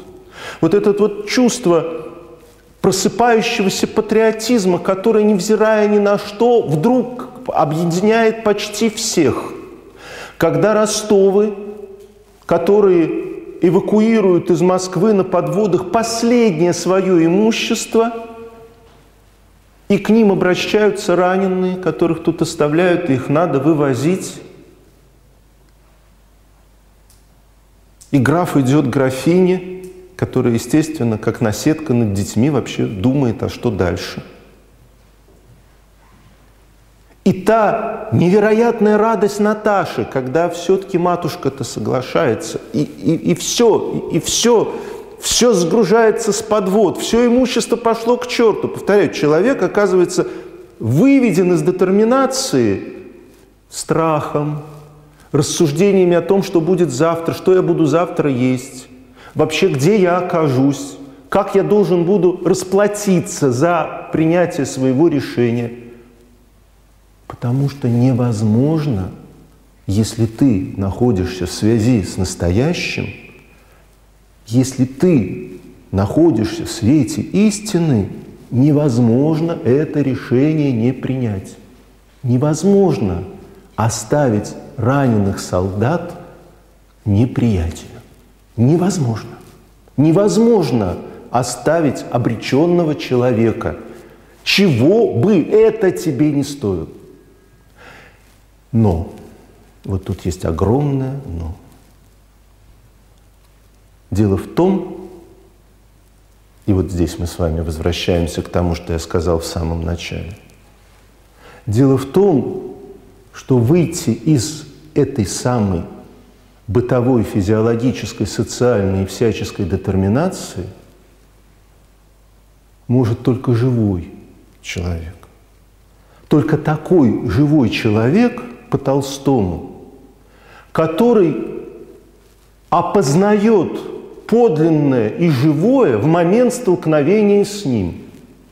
Я хочу подчеркнуть, это все равно момент, потому что в отличие от автоматически действующих физиологических и социальных связей, просыпание в нас подлинности, способности увидеть, откликнуться, способности вот как бы встречи с подлинным и настоящим, с жизнью, оно не автоматично.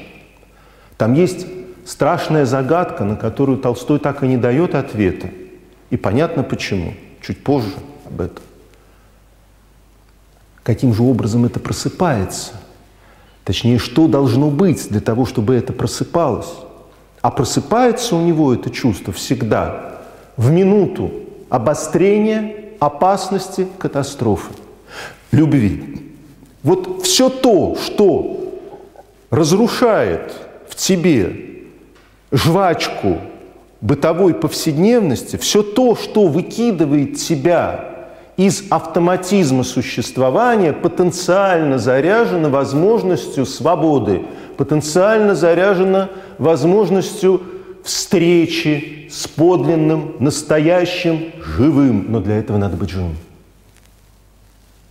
И вот оказывается, что на этом уровне мы начинаем наконец понимать, каким же образом Толстому удалось, тем не менее, его роман написать. Роман, который с самого начала поставил перед собой задачу быть жизнью, как жизнь, во всей совокупности, как я сказал, всех хаотических и бытовых связей. Это я уже сказал. И сейчас возвращаюсь к тому же. Дело в том, что все герои Толстого распределяются на живых и мертвых. Ибо живые – это такие люди, у которых осталась возможность внутреннего голоса. Вот чего-то такого живого внутреннего, что в момент опасности, катастрофы, любви и чего-то еще актуализирует живое начало, способное прореагировать с истиной мира, с правдой, с подлинностью, непосредственно, вопреки каким бы то ни было схемам. То есть живые люди – это те люди, которые в конечном счете обнаруживают внутреннего человека, который не детерминируется внешними обстоятельствами. Это тот самый родовой мир, как бы, и вот это очень важно, потому что толстовский мир, вот эта жизнь народа, рода, целого, это одно. А социальная жизнь в ее обуславливающих формах – это нечто принципиально другое. И вот живым персонажем Толстого – это понятно кто. Это почти там, в общем, большинство. Это и Пьер, это и Наташа, и это все его любимые герои. И Андрей Болконский, и даже старый князь Болконский, княжна Мария, и Николай Ростов, и многие другие. Но вот есть другие герои. И здесь мы с вами сталкиваемся с вот этой проблемой, которую я всегда обозначаю, говоря о реализме, потому что в реализме есть проблема отрицательного персонажа. Реализм, который объясняет внешними детерминациями поведения любого героя, в силу этого объясняет до конца поведение любого героя, его обезвенивает, он снимает с него ответственность, перекладывая ее на внешние обстоятельства. И тогда возникает вопрос, а откуда же в реалистической литературе должен появиться отрицательный персонаж? Ибо проанализируй ты отрицательного персонажа точно таким же образом, и ты в исходе получишь ту же самую Наташу Ростову, которая, конечно, черт знает, что вытворяет, но я вот рассказал, как нам хитро, гениально, целостно объяснили, как она въехала в эту невозможность. Но я сказал, у Толстого есть и другие герои. Это Берг, это Вера, ну и, конечно, это князь Василий, например. И это, конечно, всеми нами любимый Наполеон, который не случайно совершенно 1000 раз говорили о том, что Наполеон у него абсолютно карикатурен. И я сам так думал долгое время, пока я не понял причину этой карикатурности. Вы понимаете, какая интересная вещь? Казалось бы, Толстой действительно делает хитрую штуку. Вот этот психологический анализ, метод дактилоскопического рассмотрения действующих причин, которые он разворачивает перед нами, применительно к Наташе, Пьеру, князю Андрею, он не применяет ни к Бергу, ни к Вере, ни к Наполеону. А почему? А очень простой причине. Потому что оказывается, что к ним невозможно применить психологический анализ. Ибо психологический анализ может быть применен только к живому человеку, который способен жить, подчиняясь внутреннему своему «я». Как говорит Аврелий Августин, сокровенному сердцу человека. Но Наполеон, Берг, Вера, Друбецкой, хотя надо сказать, что Друбецкой – это как раз переходная фигура. Не случайно он на Наташу западал некоторое время, все дергался туда-сюда. Но там потрясающая штука случилась. Он оказался слишком умен для того, чтобы остаться живым. Ибо он так умно освоил все социальные механизмы и так замечательно в них встроился, что и сам не успел заметить, как вот это чувство живого было им внутренне ликвидировано за ненадобностью, потому что чувство живого, истины, подлинного мешает автоматическому социальному функционированию. И вот я приведу пример того, как замечательно Толстой описывает вечер, который в своем семействе устраивают Берги. Берг был доволен и счастлив. Улыбка радости не сходила с его лица. Вечер был очень хорош и совершенно такой, как и другие вечера, которые он видел. Все было похоже. И дамские тонкие разговоры, и карты, и за картами генерал, возвышающий голос, и самовар, и печенье. Но одного еще не доставало. Того, что он всегда видел на вечерах, которым он желал подражать. Не доставало громкого разговора между мужчинами и спора о чем-нибудь важном и умном. Генерал начал этот разговор, и к нему-то Берг и привлек Пьера. Замечательно. Перед нами на самом деле действительно вот как бы мертвое. В каком смысле мертвое? Дело в том, что это загадка. Неизвестно, был этот живой внутренний человек, не был ли, или вот он родился с самого начала такой.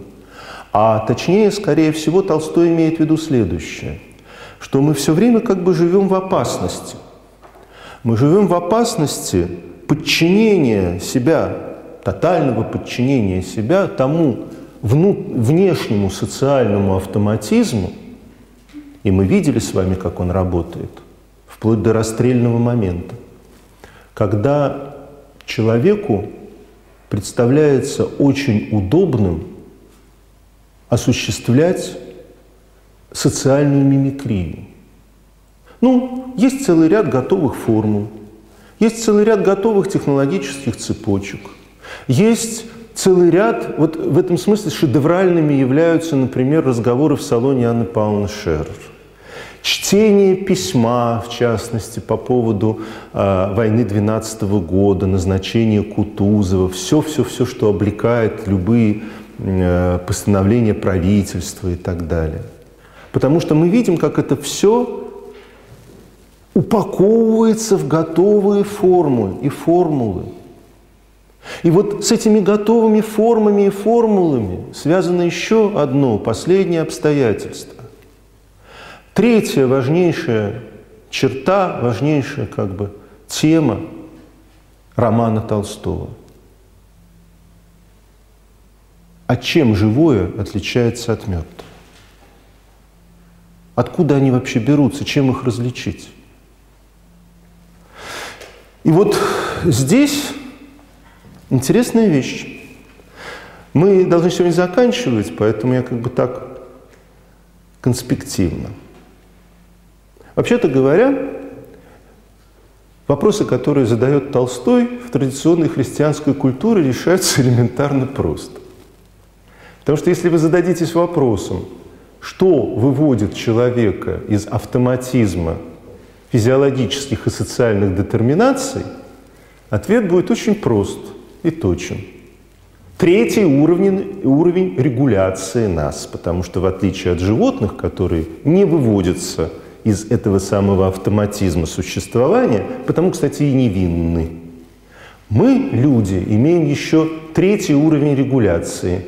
Мы детерминированы не только физиологией и не только социумом, мы еще детерминированы духовно-смысловой сферой нашего существования. Дальше, правда, начинается очень сложное выяснение, а что имеется в виду. И в рамках христианского мировоззрения ответ-то понятен.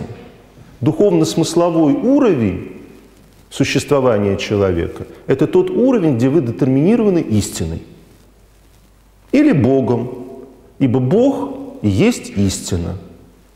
То есть, короче говоря, живые персонажи Толстого – это те, которые в определенные отчаянные моменты могут опознать истину, реальность и встроиться, и поступать в соответствии с истиной. То есть по Божьей воле.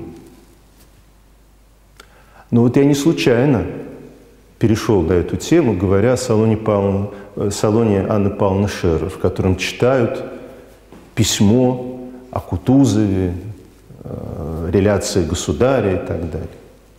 Потому что там как раз и доходит до этого слова «по Божьей воле». Вот здесь сложность. Сложность Толстого и всей нашей современной культуры. Потому что когда я, интерпретируя ситуацию, начинаю говорить по Божьей воле, я чувствую некоторую неловкость. И думаю, что многие из вас тоже. И по вполне понятным причинам.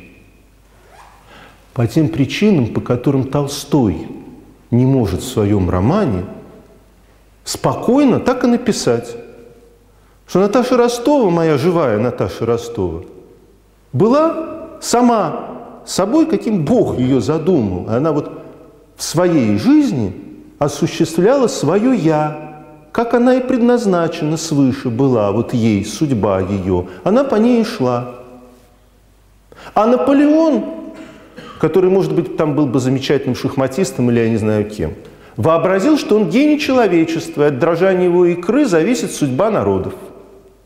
Он встроил себя в этот страшный социальный механизм, и, как он в одном месте пишет, он воображал, что управляет событиями точно так же, как маленький мальчик, сидя внутри дилижанса и дергая за веревочки, воображает, что он управляет повозкой.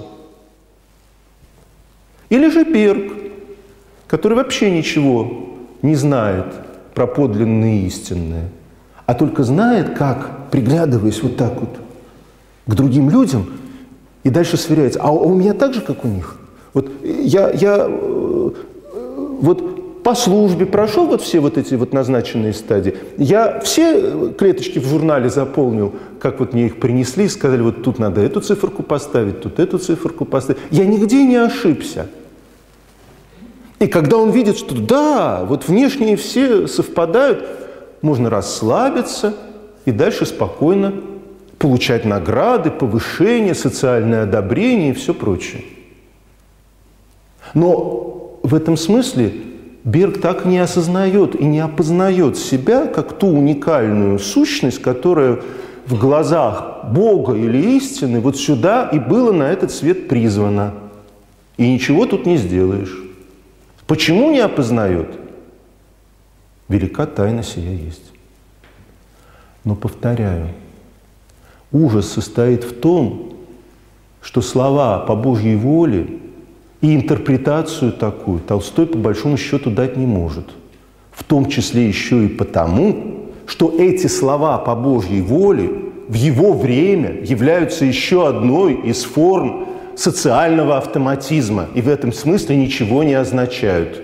И я не случайно говорю, что я сейчас тоже запинаюсь несколько, потому что, хотя мы далеко уже от этого времени ушли, я продолжаю ощущать в них привкус этих самых социально-автоматических интерпретаций. И поэтому дальше осторожно все время оговариваюсь. Я вот это вот и вот это вот имею в виду. Вы не подумайте, что я как бы идола ставлю и говорю «аум», да. И дальше ни о чем говорить нельзя. Что это якобы само собой все объясняет. Но в Толстом это объясняет очень важную вещь. Вот тут мы доходим до точки, с которой начнем наше рассуждение в следующий раз. Обозначу ее. Дело в том, что Толстому, когда он начинает задумываться о том, что же является источником этого живого механизма в одних его персонажах и мертвым в других, вспомним, что он руссоист, и вспомним, что он шопенгауэровец. И в силу этого у него на самом деле есть две системы интерпретации, которые не очень друг с другом ладят, но как-то друг на друга накладываются. Ибо, с одной стороны, его Наташа Ростова живая, потому что естественная. И интерпретацией живого человека для Толстого первой и важнейшей интерпретацией становится представление о природном человеке, как у Руссо. Правильно поступает тот, кто поступает в соответствии со своей природой. Дальше я хочу спросить, какая природа имеется в виду? Биологическая? Какая? Вторая интерпретация. Шопенгауэровская, как я уже сказал. А шопенгауэровская интерпретация вообще говорит о том, что у вас есть мировая воля, которая о смыслах ничего не знает, но вот она единая, родовая и пробивает как бы сама себя. Воля жизни, воля власти, воля размножения, воля расширения, экспансии и так далее. И бесполезно спрашивать, она вообще какая, благая или еще. Ну вот она имеет отношение к истине. Вот она в том смысле истинная, что никакой другой нет. И тогда его интерпретация вот этого родового патриотического порыва, который владеет всеми, в конечном счете начинает сползать на шопенгауэровские пути. Таким образом, правда, заканчивая, оговорюсь, все-таки Божью волю он знает. И когда о Кутузове пишет, то так и пишет, что Кутузов внутренне прислушивался как бы к природе или к Божьей воле, говорит он. То есть в крайнем случае для Толстого, как для Спинозы, работает эта формула. Природа, то есть Бог. Вот на этом мы сегодня с вами и закончим. Вопросы? Он считает, что природа имеет нравственный характер. Олег, это сложный вопрос. Вот по какой причине? Потому что, конечно, считать, что природа имеет нравственный характер, довольно бессмысленно. Потому что природа на то и природа, что она ни о какой нравственности не знает. В этом и есть противоречие Толстого. Потому что он хочет, чтобы его природа, по крайней мере в человеке, имела нравственные основания. Он, по крайней мере, судит ее по нравственным основаниям. Там закономернее другой вопрос задать. Откуда Толстой, который рассматривает своих персонажей как естественные персонажи, сам в своей голове, ибо он тоже, как автор, естественный персонаж, наверное, хочет быть естественным персонажем, откуда он в своей голове эти нравственные начала взял? Я очень подозреваю, что здесь у него постоянная путаница была. И мы в следующий раз это с вами совершенно четко, откровенно увидим. Я даже попытаюсь довольно явно показать, на чем. На самом деле ошибка была в смешении понятий формы и содержания. Хотя поразительным образом в конце «Войны и мира» он сам на эту тему рассуждает, о диалектической связи этих понятий формы и содержания. Вот когда мы будем говорить о его религиозных представлениях, мы с наглядностью обнаружим, в чем там проблема. А проблема как раз культурной безграмотности, по большому счету. Так вот, у него получалось так, что ему кажется, что нравственные основания имеют, как бы сказать, наши нравственные убеждения естественны. Что вот они вытекают из естественной, нормальной установки любого нормального человека. Это вообще чисто руссоистская, сентименталистская идея, которая косвенно предполагает то, о чем вы спросили, о том, что сама природа разумна и нравственна. Или когда человеческая природа какая-то отдельная природа, в отличие от всей общей? Я уже сказал. Он прямого ответа на этот вопрос дать не может. Но каждый раз, когда он подходит к каким-то интерпретациям, у него постоянно, например, когда он интерпретирует христианское вероучение, он говорит о том, что в него понатащили столько всякого бреда, который нормальный человек без отвращения принимать не может. Он имеет в виду Евхаристию, он имеет в виду неслиянность, нераздельность трех ипостасей Троицы и все прочее. Он говорит следующее, что нормальный человек, пользующийся нормальным разумом и нормальным нравственным чувством, воспринять этого не может. Получается, что он себе противоречит ставит на позицию морали, да? Да, фактически да. Фактически да. Тем более, что и само христианство он пытается интерпретировать исключительно с моральной точки зрения. Это практически для него смысл христианства заключается в том, что это не столько религия, сколько моральный регулятор. Это история о человеке, который всегда поступал правильно и нравственно, потому что он как бы наиболее нормален. Вот в этом и есть вся проблема, потому что Лев Николаевич никак не может ответить на вопрос, что такое нормальный человек. Я бы очень хотел понять вот это. В конце солдат пытается. Каратаева имеется в виду? Ну вот да. Вот это как бы вот некий идеал абсолютно естественного человека, да? Да. А? С теорией непротивления. Да. С теорией непротивления. Еще вопросы? Ну тогда до следующего раза.